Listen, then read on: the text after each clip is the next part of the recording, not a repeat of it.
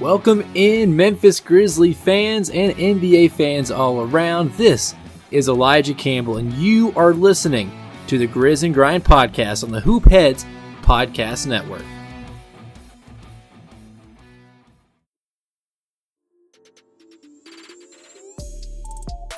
Hey Hoopheads, we all hate ankle sprains, and they happen way too often. Ankle injuries are the number one sports-related injury. Arise is trying to change that. With the iFast, your athletes get preventative protection and full mobility. Athletes no longer need to wear bulky braces that limit performance and give mediocre protection. Anyone playing sports should be using these products. Keep your athletes in the game. Don't wait for them to get hurt to take action.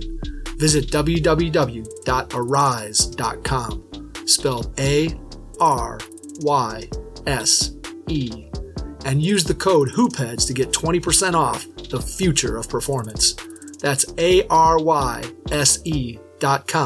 with promo code HOOPHEADS to get 20% off.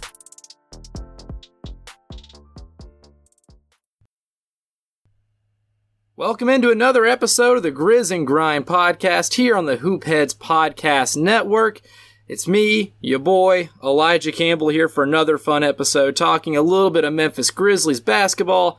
Last couple episodes, we got into the draft, we got into some Grizzlies offseason talk, and now we're going to go down memory lane, take a nice trip down memory lane, and we're going to do it draft style. So here today, joining me on this esteemed program, Zach White. Zach from the Barn Burner at the Barn Burner on Twitter and Grizz_lead on Twitter is joining me today. Zach, thanks for joining the show, and I hope you know the weirdness that you're getting into, and I hope you're prepared. Hey Elijah, thanks for having me on, and yeah, let's get to it.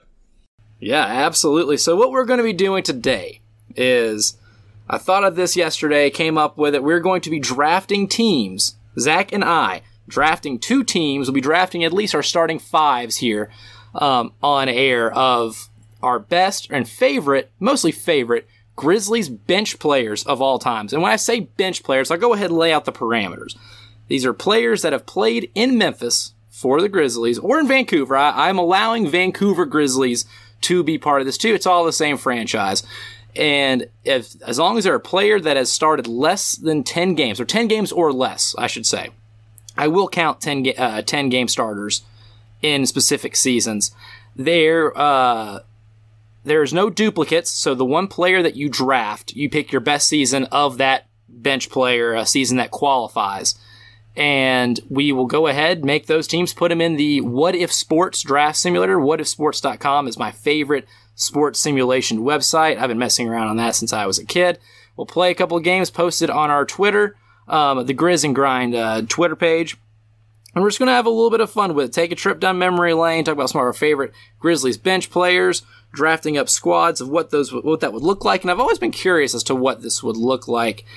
Zach, I'll go ahead and let you take the first pick. I'm a gentleman. You are the guest on my show. I'll let you have the first pick. But first things first, when you were researching for this, what were a few things that stood out to you?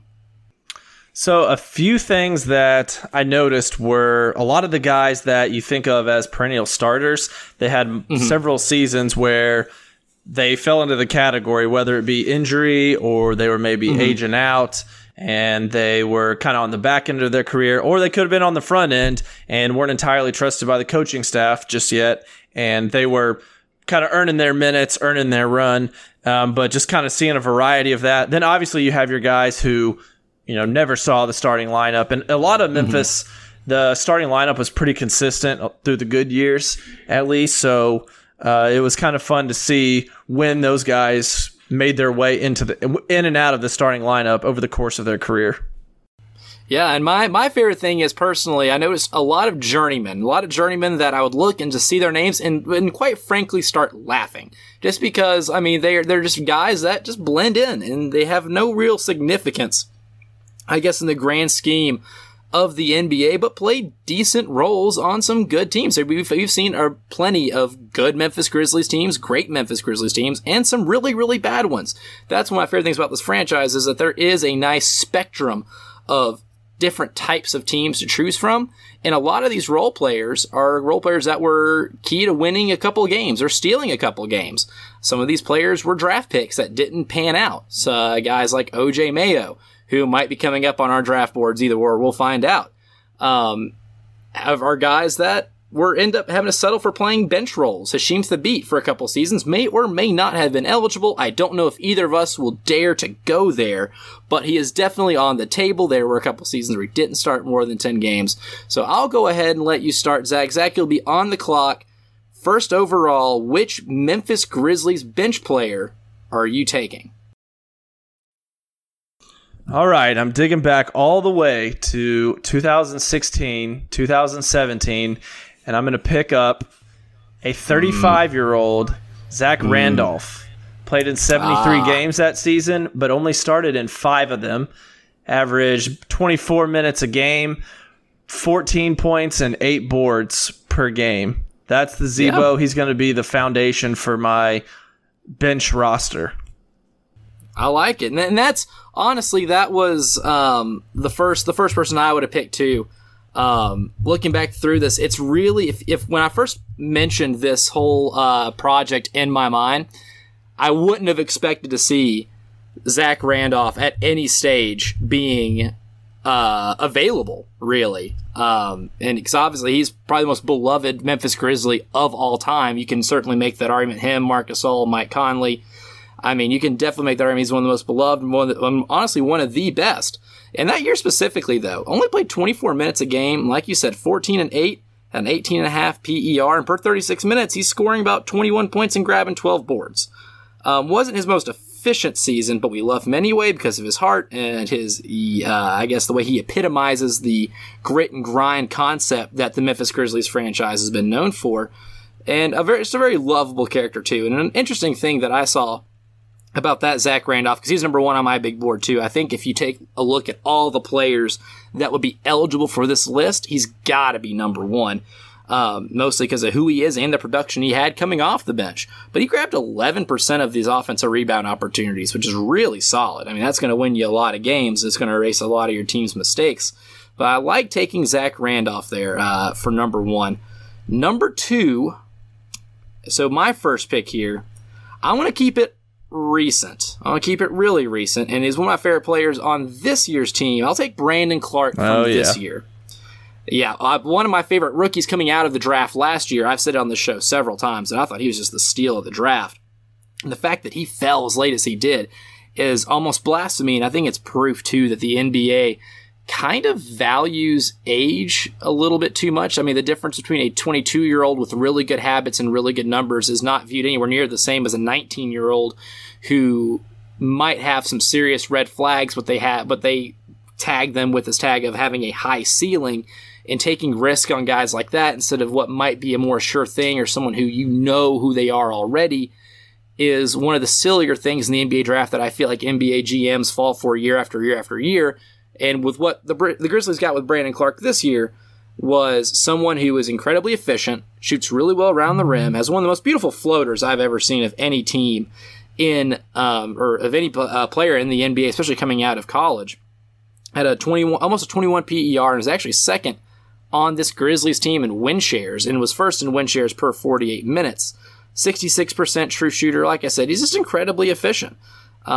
He was robbed of a spot as a finalist for Rookie of the Year. I thought he had a much better year than Kendrick Nunn. And he's going to be a piece for this team for a while, I believe. I'm a huge Brandon Clarke fan. Loved him out of Gonzaga. And if you take Z-Bo, I think I got to match Z-Bo up with someone who I think can score on him. And if I can get him a good point guard, I like the 1-2 combo that I'll have. But I got to go with Brandon Clarke. It might be some recency bias, but honestly, I think there should have been more talk of Brandon Clarke in the 6th Man of the Year conversation because he's honestly right now in the NBA, I'd say one of the most 6 or 7 top reliable bench players in the league at the moment. Yeah, I had him at number 2 also, and seeing a Brandon Clarke Z-Bo matchup, like an actual person, would be fascinating. Just because one is so much more athletic and springy than the other, but Z-Bo has always been savvy ever since he was a Grizzly. So that would definitely be conflicting styles and very, very curious to see how that would be. Yeah, he's got to be. And two different types of players, too, because Brandon Clarke is freakishly athletic. I mean, the guy does have an incredible vertical. He's a much better athlete. He plays a little more above the rim than Zach Randolph does, but that's also the appeal of Zach Randolph. Like, one of my favorite things about the guy is that he can't jump over a pencil with a trampoline, but is still able to get you, 14 points, 8 rebounds in limited minutes because he has a great mid-range jumper. He's incredibly physical, and he'll just bully defenders, and he'll wear them out as the game goes on, kind of like the same way a Derrick Henry-style Tennessee Titans running back does throughout the course of 3 whole quarters. You just wear somebody down, and late in the game, it's a lot harder to guard when you're having to guard that guy again. There's a reason Blake Griffin wanted no part of Zach Randolph year in and year out of the NBA playoffs because he was just too physical. And Brandon Clarke and Blake Griffin do have some physical similarities. Not saying Clarke is the same type of athlete Blake Griffin was, but they do play similar styles, except I would say Clarke maybe has a little bit better of a floater. So it's an interesting matchup of styles. Styles make fights, nice old boxing term. But I'll go ahead, Zach, and give you the floor for pick number 3. Who are you pairing with one Zach Randolph? All right, so I'm gonna go back. I'm gonna pick up a future All-Star in Kyle Lowry, 07-08 Kyle Lowry, man. age That was 21. up there for me. Mm-hmm. Played in all 82 games, only started 9, so he squeaked in there with our qualifications. And only 25 minutes per game, put up almost 10 points and 3.5 assists. Did not shoot very well from 3, but that's not why I'm picking him up this. That's not why I'm adding him to this roster. Someone's got to feed Zebo, who, even when he was coming off the bench in 16-17, was 3rd on the team in field goal attempts. So someone's got to get the big man the ball and let him eat. And I think Kyle Lowry is the man for the job. And Kyle Lowry, solid defensive player, always has been. You're going to get charges from him. And honestly, I like Kyle Lowry the same way I like Zach Randolph. But in terms of their career trajectory, I've loved Kyle Lowry's almost as much as any other player. And honestly, I was probably as happy for him winning a title last year for the Raptors than I was for anybody else because of the type of style of play that he really embodies. He takes a lot of charges. He does a lot of the dirty work, and that stuff he's done over the course of his career. Kyle Lowry has never not done those things, especially that's dating back to his days at Villanova. The guy's always done the little things to win games, solid defensively, hustles. And you were right. He was a horrendous three-point shooter. I think he's about 25%.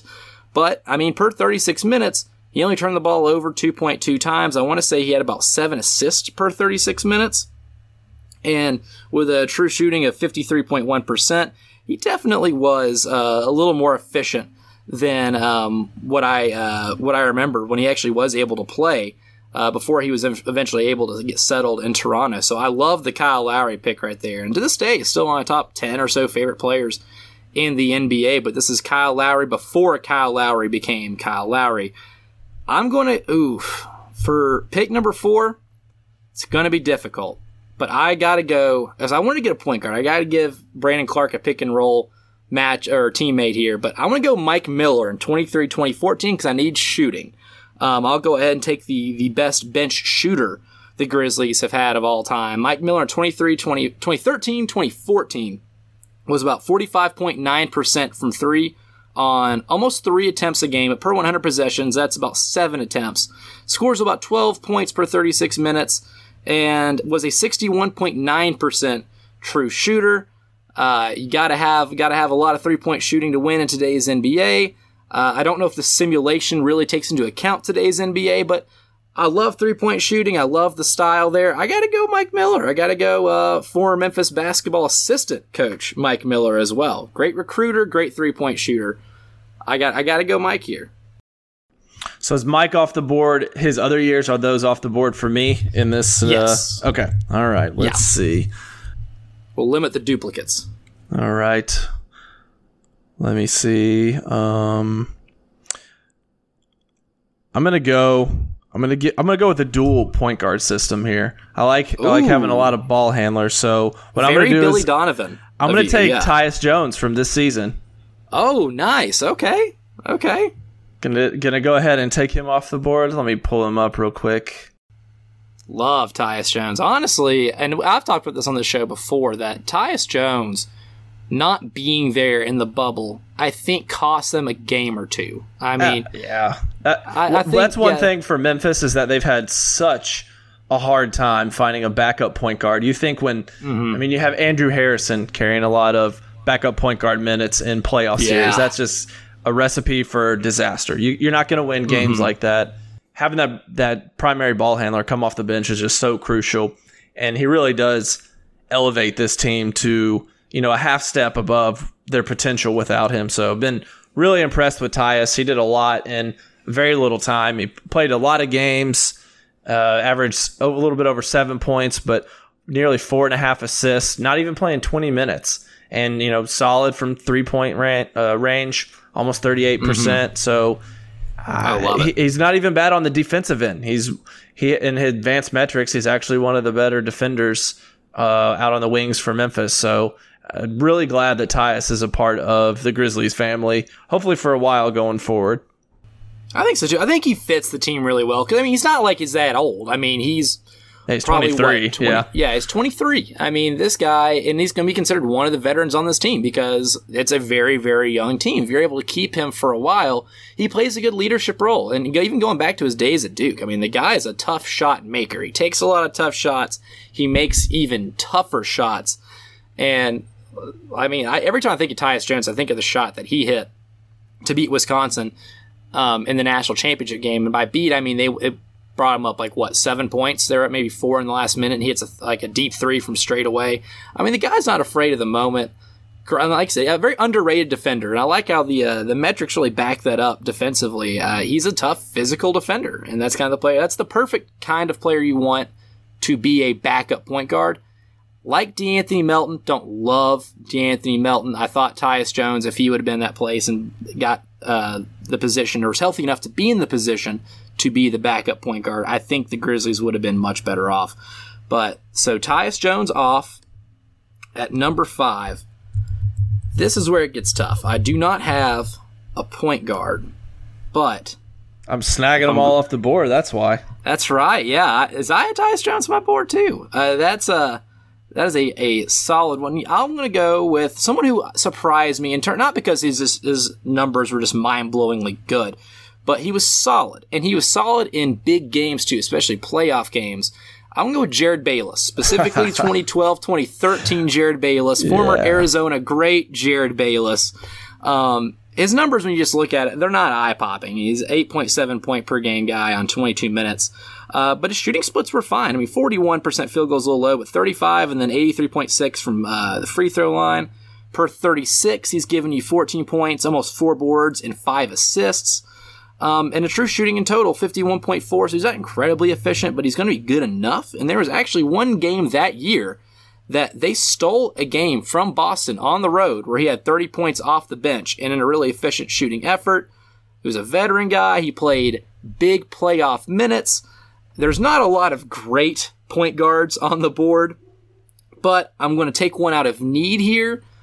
Jared Bayless is one of those guys you just kind of forget about, and he's a classic journeyman that I alluded to earlier in the show, that there's the Grizzlies bench has been obviously flooded with these, and you can probably go to any franchise and just look at bench players, and you're going to be flooded with journeyman players. But Jared Bayless has played for a couple playoff teams. He played for this team. He went, I want to say he played for the Bucks playoff team in about 2013-14, or a year or two later. He went to the playoffs with the Milwaukee Bucks. I think 15-16, I think might have been that team, or 2014-15. But Jared Bayless has played on a couple playoff teams as the backup point guard. There is a little bit of Tyus Jones in him. I think Tyus Jones is a better defender, but I'm going to take Jared Bayless, which might be the first time I've ever had that sentence come out of my mouth in my life. So Jared Bayless off the board at number 6 here. I think that's a pretty good pick, actually. I was looking at trying to cop him next, so I don't appreciate that. But for me, I'm going to drafts, I'm going to go. I think I need a little bit more scoring on this team. I know Zebo's going to get some buckets, but what I'm going to do is I'm going to get OJ Mayo from 2011, 2012. Nice. Can soak up some good minutes for me. And that season, he averaged 12.5 points a game. I think that's just going to be really helpful for this group. He might have to scoot over to the small forward position, but I'm assuming we're playing in today's modern era, so the position doesn't matter quite as much. All for positional basketball in this program. Which apparently, according to Basketball Reference, one of his nicknames is Grocery List. Don't know oh my God, how accurate that is. I totally forgot that was a thing until I had no months idea. ago. Yeah, because I remember listening to it on another podcast where someone mentioned that was a nickname of his, which I've never heard of. And if no one's heard of that nickname, it's not a great nickname. But however, when your name is OJ Mayo, then the Grocery List is an appropriate nickname. That is an incredible nickname, but of all the guys on my big board, it might be number 2. Just might. But that's incredible, though. I love it. I love the Grocery List as a nickname. That's great. But I like the OJ Mayo pick, too. In terms of as a player, we can make fun of his name all day. But number one of the best high school basketball players I ever remember seeing. And I'm a little disappointed of how his career turned out in the NBA. But spectacular high school player, leaps and bounds above everybody else he played with. That year specifically, that was during the lockout shortened season, so they only played 66 games. He played in all of them, but with a perfect 0 starts, which is what I'm looking for here. The less starts, the better. You fit the criteria a little better. Almost averaged 17 points per 36 minutes, and his shooting wasn't bad. He was a 36% three-point shooter. By all means, was a solid, efficient scorer off the bench. He was about at a league average 14.7 PER, but I like that, though. So you got a backcourt consisting of the Grocery List, Tyus Jones, and who's that first one? Kyle Lowry. Yeah, wow. There's so many charges being taken in that, and a lot of shots being taken as well. Yeah. I like it. So that's a solid opener to go with all those guys, too. I'll go ahead and mark down OJ Mayo here.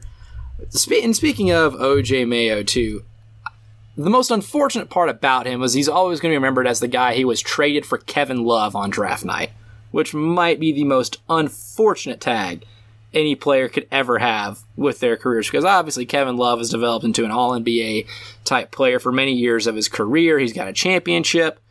And is OJ Mayo in the league right now? Do you know what the latest on OJ Mayo? I believe he's able to come back starting next season, maybe. He violated some substance abuse policy. I believe so. So I think he was overseas for a couple years, but I think I saw recently a report that he's looking to get back in the league. Man, that was a guy. I want to say he might have been a higher ranked recruit than Kevin Durant. I don't know if they're in the same recruiting class. But yeah, he was in 2007, the number 1 overall recruit coming out of high school. Yeah, and I want to say he was actually high school teammates with Patrick Patterson, too, which I want to talk about favorite random bench players. Patrick Patterson also up there in terms of just obscure journeymen. But those guys are on a high school team in the middle of West Virginia. Had to have been unbeatable in that state. Had to have been, that I can imagine. But love the OJ Mayo pick. Very underrated. Hoopheads Nation, we appreciate you listening to this episode of Grizz and Grind with Elijah Campbell. Be sure to check out these other basketball pods on the Hoopheads Podcast Network, including Thrive with Trevor Huffman, Beyond the Ball, the CoachMaze.com podcast, Players Court, Bleachers and Boards, and our other 3 team-focused NBA pods, Cavalier Central, a 305 Culture Miami Heat podcast, and Nuck If You Buck. Oh, and don't forget to check out our flagship, the Hoopheads podcast, hosted by me, Mike Klinzing, and my co-host, Jason Sunkel, featuring some of the best minds in the game, from grassroots to the NBA. I'm on the clock here at number 8. So we got Brandon Clark, Mike Miller, Jared Bayless. I have an idea of where I want to go. Do I want to go more shooting, or do I want to do just a little versatility? All right. So this is a little bit of a wild card here, because he's a little bit of a jackass. But Lance Stevenson, I'll go ahead and take Lance Stevenson, the 2015-2016 team. Was one of the more interesting players that I've seen. And also, Lance Stevenson is one of the more interesting players to ever grace the NBA. I think a lot of people can agree on that. He's had definitely a plethora of highs and lows. He fits the mold of a journeyman. He is, I guess, more sideshow than substance at times. But the guy, at one point, did lead the league in triple-doubles when he was playing in Indiana. And when he was on Memphis, he fulfilled a role, actually, that I thought he fulfilled pretty well. there's a lot of flaws, obviously, in Lance Stephenson's game in 2015, 2016, which I believe was his only year in Memphis. That whole season was a flaw. The whole season was. It was crazy. And they made the playoffs. That's the crazy thing, is they actually made the playoffs. And I think when you go to the Basketball Reference page for that team, they had, 11, 12 guys that started at least 8 or 9 games? I know that was the ugliest. They had 28, 29 people on their roster, and you have Jordan Farmar starting in the playoffs for you when he'd been sitting on the couch somewhere for the entire year. That wasn't super great. Yeah, that was the year. They just got obliterated by injuries, and I mean absolutely obliterated. I got them pulled up right here. There are so many names on this roster. Oh my God. There were 28 players that suited up for the Memphis Grizzlies that year, some of which include names like Jarnell Stokes, Russ Smith, Jordan Adams, Elliot Williams, Alex Stevenson. I don't know who Alex Stevenson is, to be honest with you. I really don't. I can't even... Stephenson. There's not even an N there. I read it wrong. But that guy played 4 games for the Memphis Grizzlies that year, and they still found a way to make the playoffs, which is just insane. If you ever just want a laugh at, or at least look for some random NBA players, that year's Memphis Grizzlies team might be your hub there. It's probably the most interesting Memphis Grizzlies team to ever grace planet Earth, but Lance Stevenson being one of those players, because he's Lance Stevenson. We all know the theatrics, blowing in LeBron's ear, doing the notorious trash talker that he is, one and done guy from Cincinnati. But that year, he actually scored about 14 points per game on 26 minutes, for 26 minutes per game. He was scoring about 14 points a game, which is incredible. And per 36, he was putting up 19, 6, and 3, which is getting closer to Indiana-esque Lance Stevenson, which we can all agree was peak Lance Stevenson. He was second on the team in field goal attempts per 36. He hoisted up a lot of shots. He was putting up about 16 per 36, with Zach Randolph being the highest at only 16.2, so he's close. One of the highest PER seasons of Lance Stevenson, which was also a little surprising to me. He was at a 17, which is pretty solid, especially for a guard, or a kind of a guard-forward combo that he is. Shot 63.9% on baskets within 3 feet of the rim. Solid, right? But here's my favorite Lance Stevenson stat.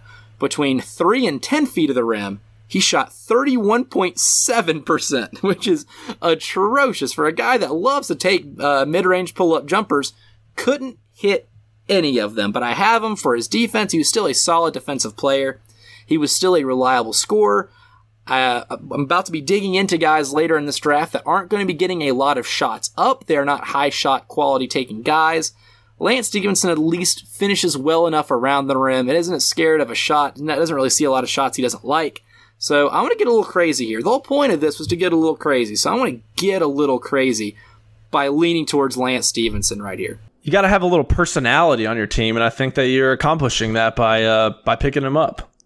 Guy's the comic relief. He's the comic relief of every team he's been on. And I think if there's any better way to exemplify that, last year's Lakers team wasn't very good, but they were funny because Lance Stevenson's just a goofball, one of the NBA's greatest goofballs. Yeah, can't go wrong with if you're looking for good entertainment value. That's right. And what's the NBA without a little good entertainment value? That's true. They got to get their ratings up, whatever it takes. That's right. Yeah, the ratings are always scrutinized, but Lance Stevenson is definitely one of those polarizing guys. Also a sneaky 6'6". Didn't realize he was 6'6". I was thinking he was a little shorter, but sneaky 6'6". So right now my team is looking like going into our last 2 picks of our starting lineup. Well, I'll give us some room for a sentimental pick at the end too, because I definitely have a sentimental pick that I have in mind. It's incredibly goofy. And it's the best nickname of anyone to ever grace, one of my favorite nicknames in the NBA of all time. But as of right now, you have 2 point guards with Kyle Lowry and Tyus Jones running the Billy Donovan multi-point guard system here. You also have OJ Mayo as your swing man, that on the wing, and then Zach Randolph down at the 4. So where are you leaning here for your bench Grizzlies center? All right, so I do need some rim protection. That's a great point. And Do not go Hasheem Thabeet, please. No. Someone was going to do it. I knew someone was going to do it. Someone's going to say Hasheem Thabeet. He's not worthy of being picked for this. I've mentioned his name about 5 times already, and that's probably 5 times more than any mention of Hasheem Thabeet probably should be on any Memphis Grizzlies podcast of any kind. Just the way that Memphis fans can comfort themselves is that if Thabeet was not selected, then there's a chance at least that the cards would not have fallen correctly and Ja Morant wouldn't currently be on the Grizzlies because maybe we would have outperformed some other year. So that's the silver lining that I'm always looking at. That's a good way to look at it, though. The unknown variable of fate falling into place, and maybe if you actually hit on that pick, then you don't have Ja Morant. We're having a lot of fun right now with Ja Morant, so why not? All right, so I need to add to my front court. I'm going to go to 2003, 2004 with the Stroh Show, Stromile Swift.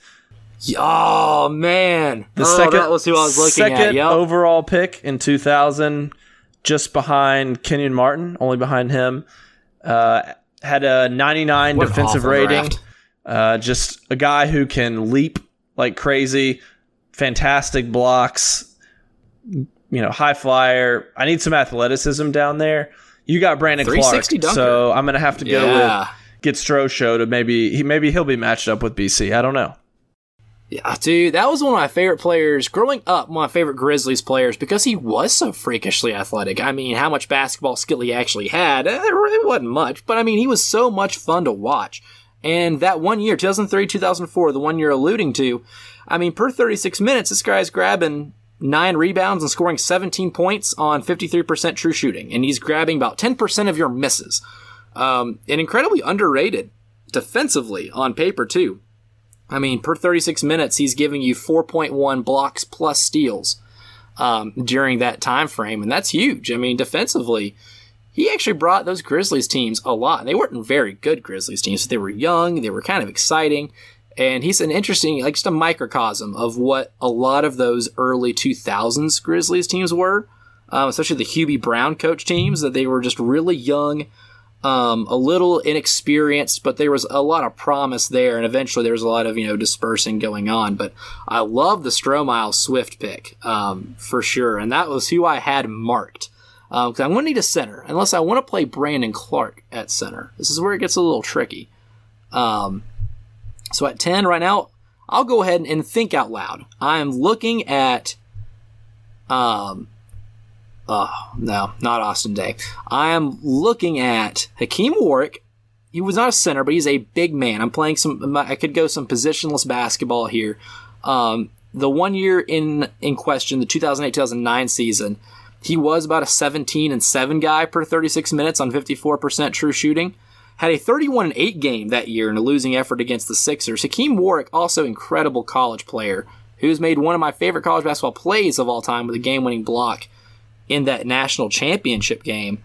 He's up there. If I want to go bigger, as in like a more classical big man, John Lure and Costa Koufos are the two goofiest looking guys on this list, but they're also solid. Costa Koufos, who I like to nickname Grit and Grind out in Greece, because the guy kind of embodies the grit and grind mindset. Played 81 games in 2014-2015.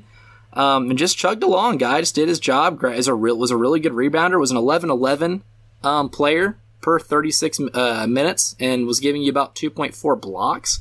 But then it leaves me the ethical question of, do I really want to play a lineup with Costa Koufos at the 5? It's going to be a no.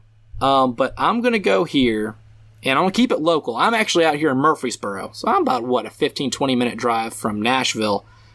We're going to go Brandon Wright, and I'm going to go I'm going with 2017-2018 Brandon Wright, the pride of Brentwood Academy in Nashville.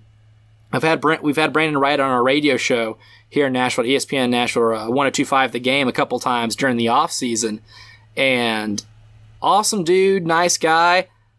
Was one of the best, if not the best, high school basketball player I ever got to see in person. Growing up, one and done at North Carolina, was a lottery pick.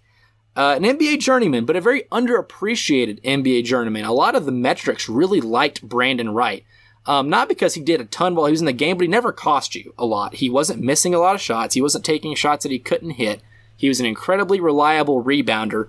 He was a suitable defensive player, a decent rim protector, didn't foul a lot. That's why stats like PER love him. In 2017-18, he had a PER of 19.3 and was averaging about 13 points and 9 rebounds per 36 minutes that year. I think one underrated thing about him is that he didn't have to block shots to still make an impact around the rim. He did a lot of altering shots, and he really played his role very well, coming off the bench and helping out the Grizzlies. That definitely, I overlooked him when looking up names, so that's a good one right there. Yeah, actually, I had him on my list almost twice because I'm trying to pick which year I wanted him. But I love Brandon Wright because of the local connection and because I did get to kind of watch him play in high school around this area. And he was a solid player and played on a lot of really good teams. I mean, the guy was an NBA journeyman, but got to play on a lot of interesting teams. He has played for 8 different teams. Spanning the course of what looks like about 10 seasons. Played about 10 seasons, played on 8 different teams. But he's your typical journeyman. And never averaged more than 10 points a game in his career. But has always been a solid guy. I mean, he's had some seasons like this one where the metrics say that he had a pretty solid year. And I remember one year specifically, my main Brandon Wright memory, which in the NBA is him shutting down Dwight Howard and the Mavericks on opening night, the year Dwight Howard played for the Lakers. And they had Steve Nash, Kobe Bryant, Dwight Howard, the year that was supposed to be a lot of fun, according to Sports Illustrated, and turned out to be a total crap show. Came in there defensively, and they held that Lakers team to 91 points that night. Awful night. And Brandon Wright was a disruptor on defense. And I like what you said, though. And that's one of my favorite things about guys that are really good rim protectors is you don't have to block a ton of shots to alter a shot. I like how you hit on that there because that's one of my favorite things. It's like it's hard to determine how great of a rim protector a player is because of just blocking shots. There's more to it than just blocking shots. You got to be able to alter the shot, which is why guys like Hassan Whiteside, who may get a lot of blocks, aren't great defenders because he does kind of get a lot of blocks that I call lazy blocks, where he gets kind of beat off the dribble and is able to at least recover because he has so much length. But I'd rather have someone who's at least altering more shots per game rather than getting a hand on him. So I'm going to go Brandon Wright 10. And now, since we have a little bit of time, I'll go ahead and ask you for a sentimental pick. You'll get a 6-man, and you can get as wild with this one as you want. I have a couple here in my bag that I don't plan on that I didn't plan on using, but I have one in mind. So I'll go ahead and let you start. What sentimental bench player are you going to put on your team of Grizzlies bench players? I don't even know if this is necessarily a wild pick because he is a good player, but one that I always thought was he's a real cerebral guy. He loves analytics. He is a very big proponent of them to this day. He is a guy who he's not putting up a ton of counting stats for you, but if you look at his on-off or you just know basketball, you know that when this guy's on the court, your team is better for it. So I picked up Strosho in 03-04. I'm going to go with his teammate off the bench, a 25-year-old Shane Battier. Oh, nice. Okay, I like it. Yeah, Shane Battier definitely fits. I remember looking at that year. Wasn't one of his better years in terms of, I guess, percentages, but that's honestly one of the smartest players to ever play the game of basketball. Yeah, I mean, he can do a little bit of everything, too. Decent outside shooter, can also get to the rim, super intelligent defender, which has allowed him to guard a lot of people who are, just extremely more athletic than him. I think one of his, in some interview somewhere or another, he talks about how he had to guard Kobe, and he's getting toasted by Kobe because everyone did, but he picked up on some little tell like a poker player would, and he noticed when Kobe made that move or that gave that tell he was going to make a particular move, and Battier was then able to beat him to it and just increase his level of defense. And he kind of took that method throughout the rest of his career, and it really paid dividends for him.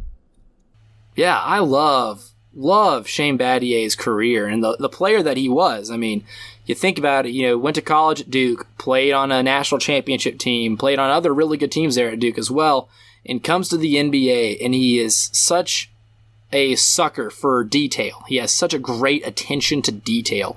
And in those interactions or, those battles with guys like Kobe Bryant, I mean, he knows every move they're going to do, and he's able to, even if he's getting cooked by Kobe, he's going to give Kobe the toughest night of his career, night in, night out. He's going to make them earn every bucket. And that's one thing you love about guys like Shane Battier is sometimes in the NBA, you're going to guard guys that are just going to score over you, whether it be Kobe Bryant, Kevin Durant, LeBron James, Anthony Davis, as we saw in the finals. Sometimes guys are just really damn good, and there's not much you can do to stop them.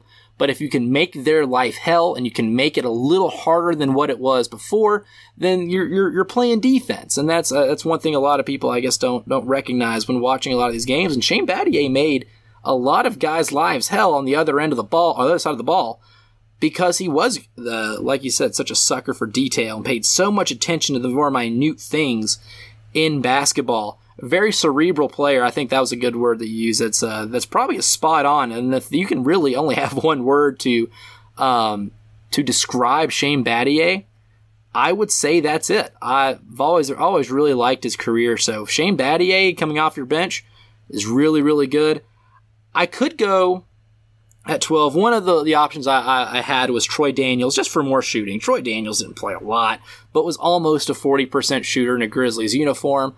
I like Troy Daniels just because he is a great shooter, and that's all he really does. There's really no other redeeming quality about his game.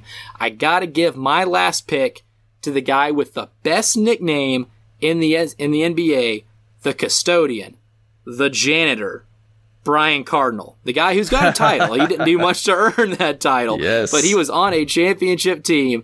I got to give it to my man, Brian Cardinal, one of my favorite players in the NBA and NBA history because he was so goofy. He's just this big, white, bald guy who's out here taking charges, playing decent defense, a lot of hustle, great corner three-point shooter, a sneaky good corner three-point shooter, so he's somewhat analytically sound in that department. If I'm going to have a PJ Tucker, my PJ Tucker on this team is going to be the custodian / the janitor. I don't know. I can't remember which one it was. I remember calling him both through the day. But the custodian, the janitor, the one, the only, Brian Cardinal is going to round out the team. Nice. I like that pickup. Cardinal gave all of us hope out there that we could be basketball players, even though he clearly had a lot of height and some skill somewhere in there that we did not have.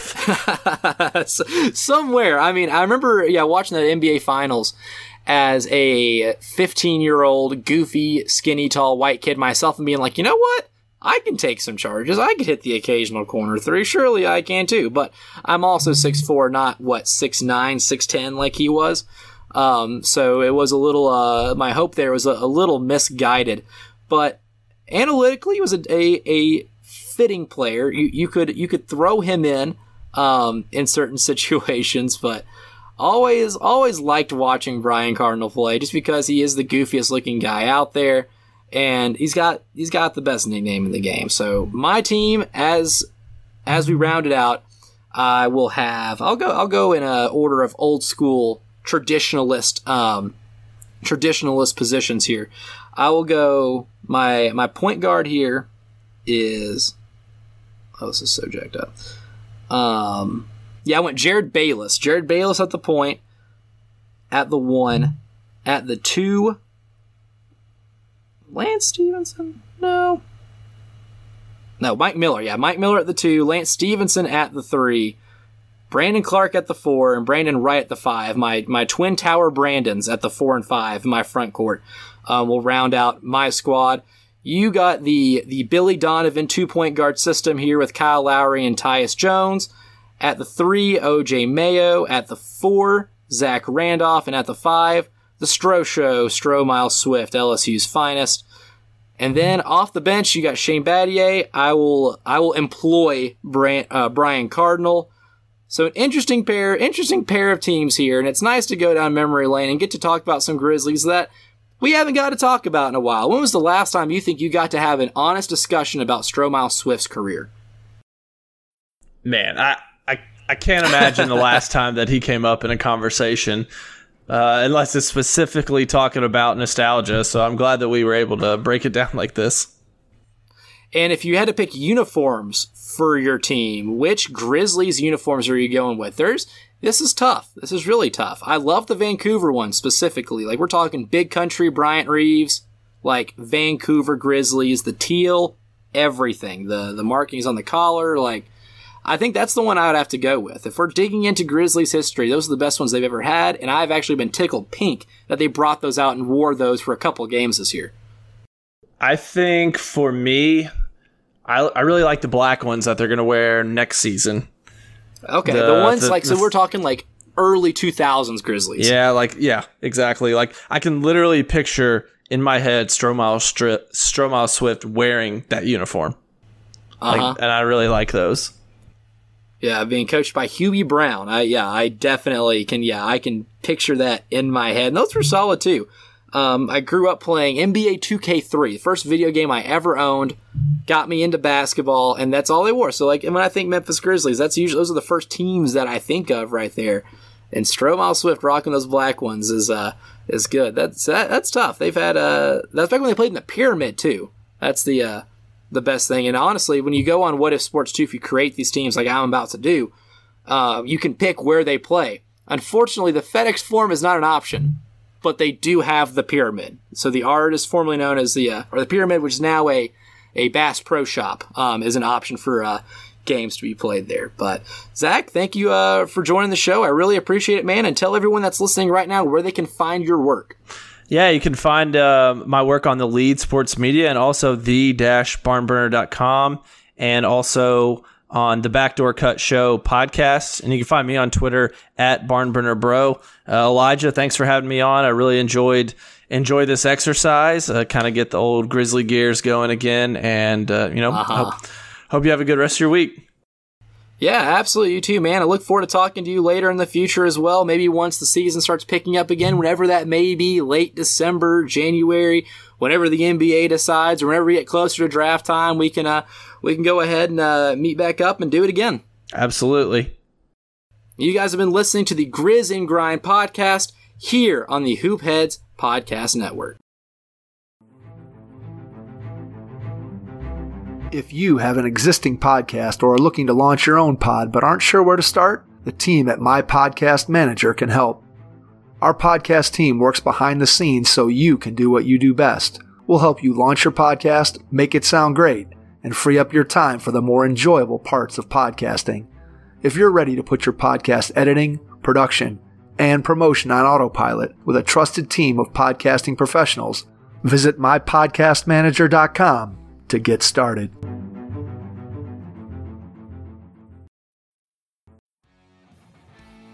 Thank you for listening to the Grizz and Grind podcast here on the Hoopheads Podcast Network.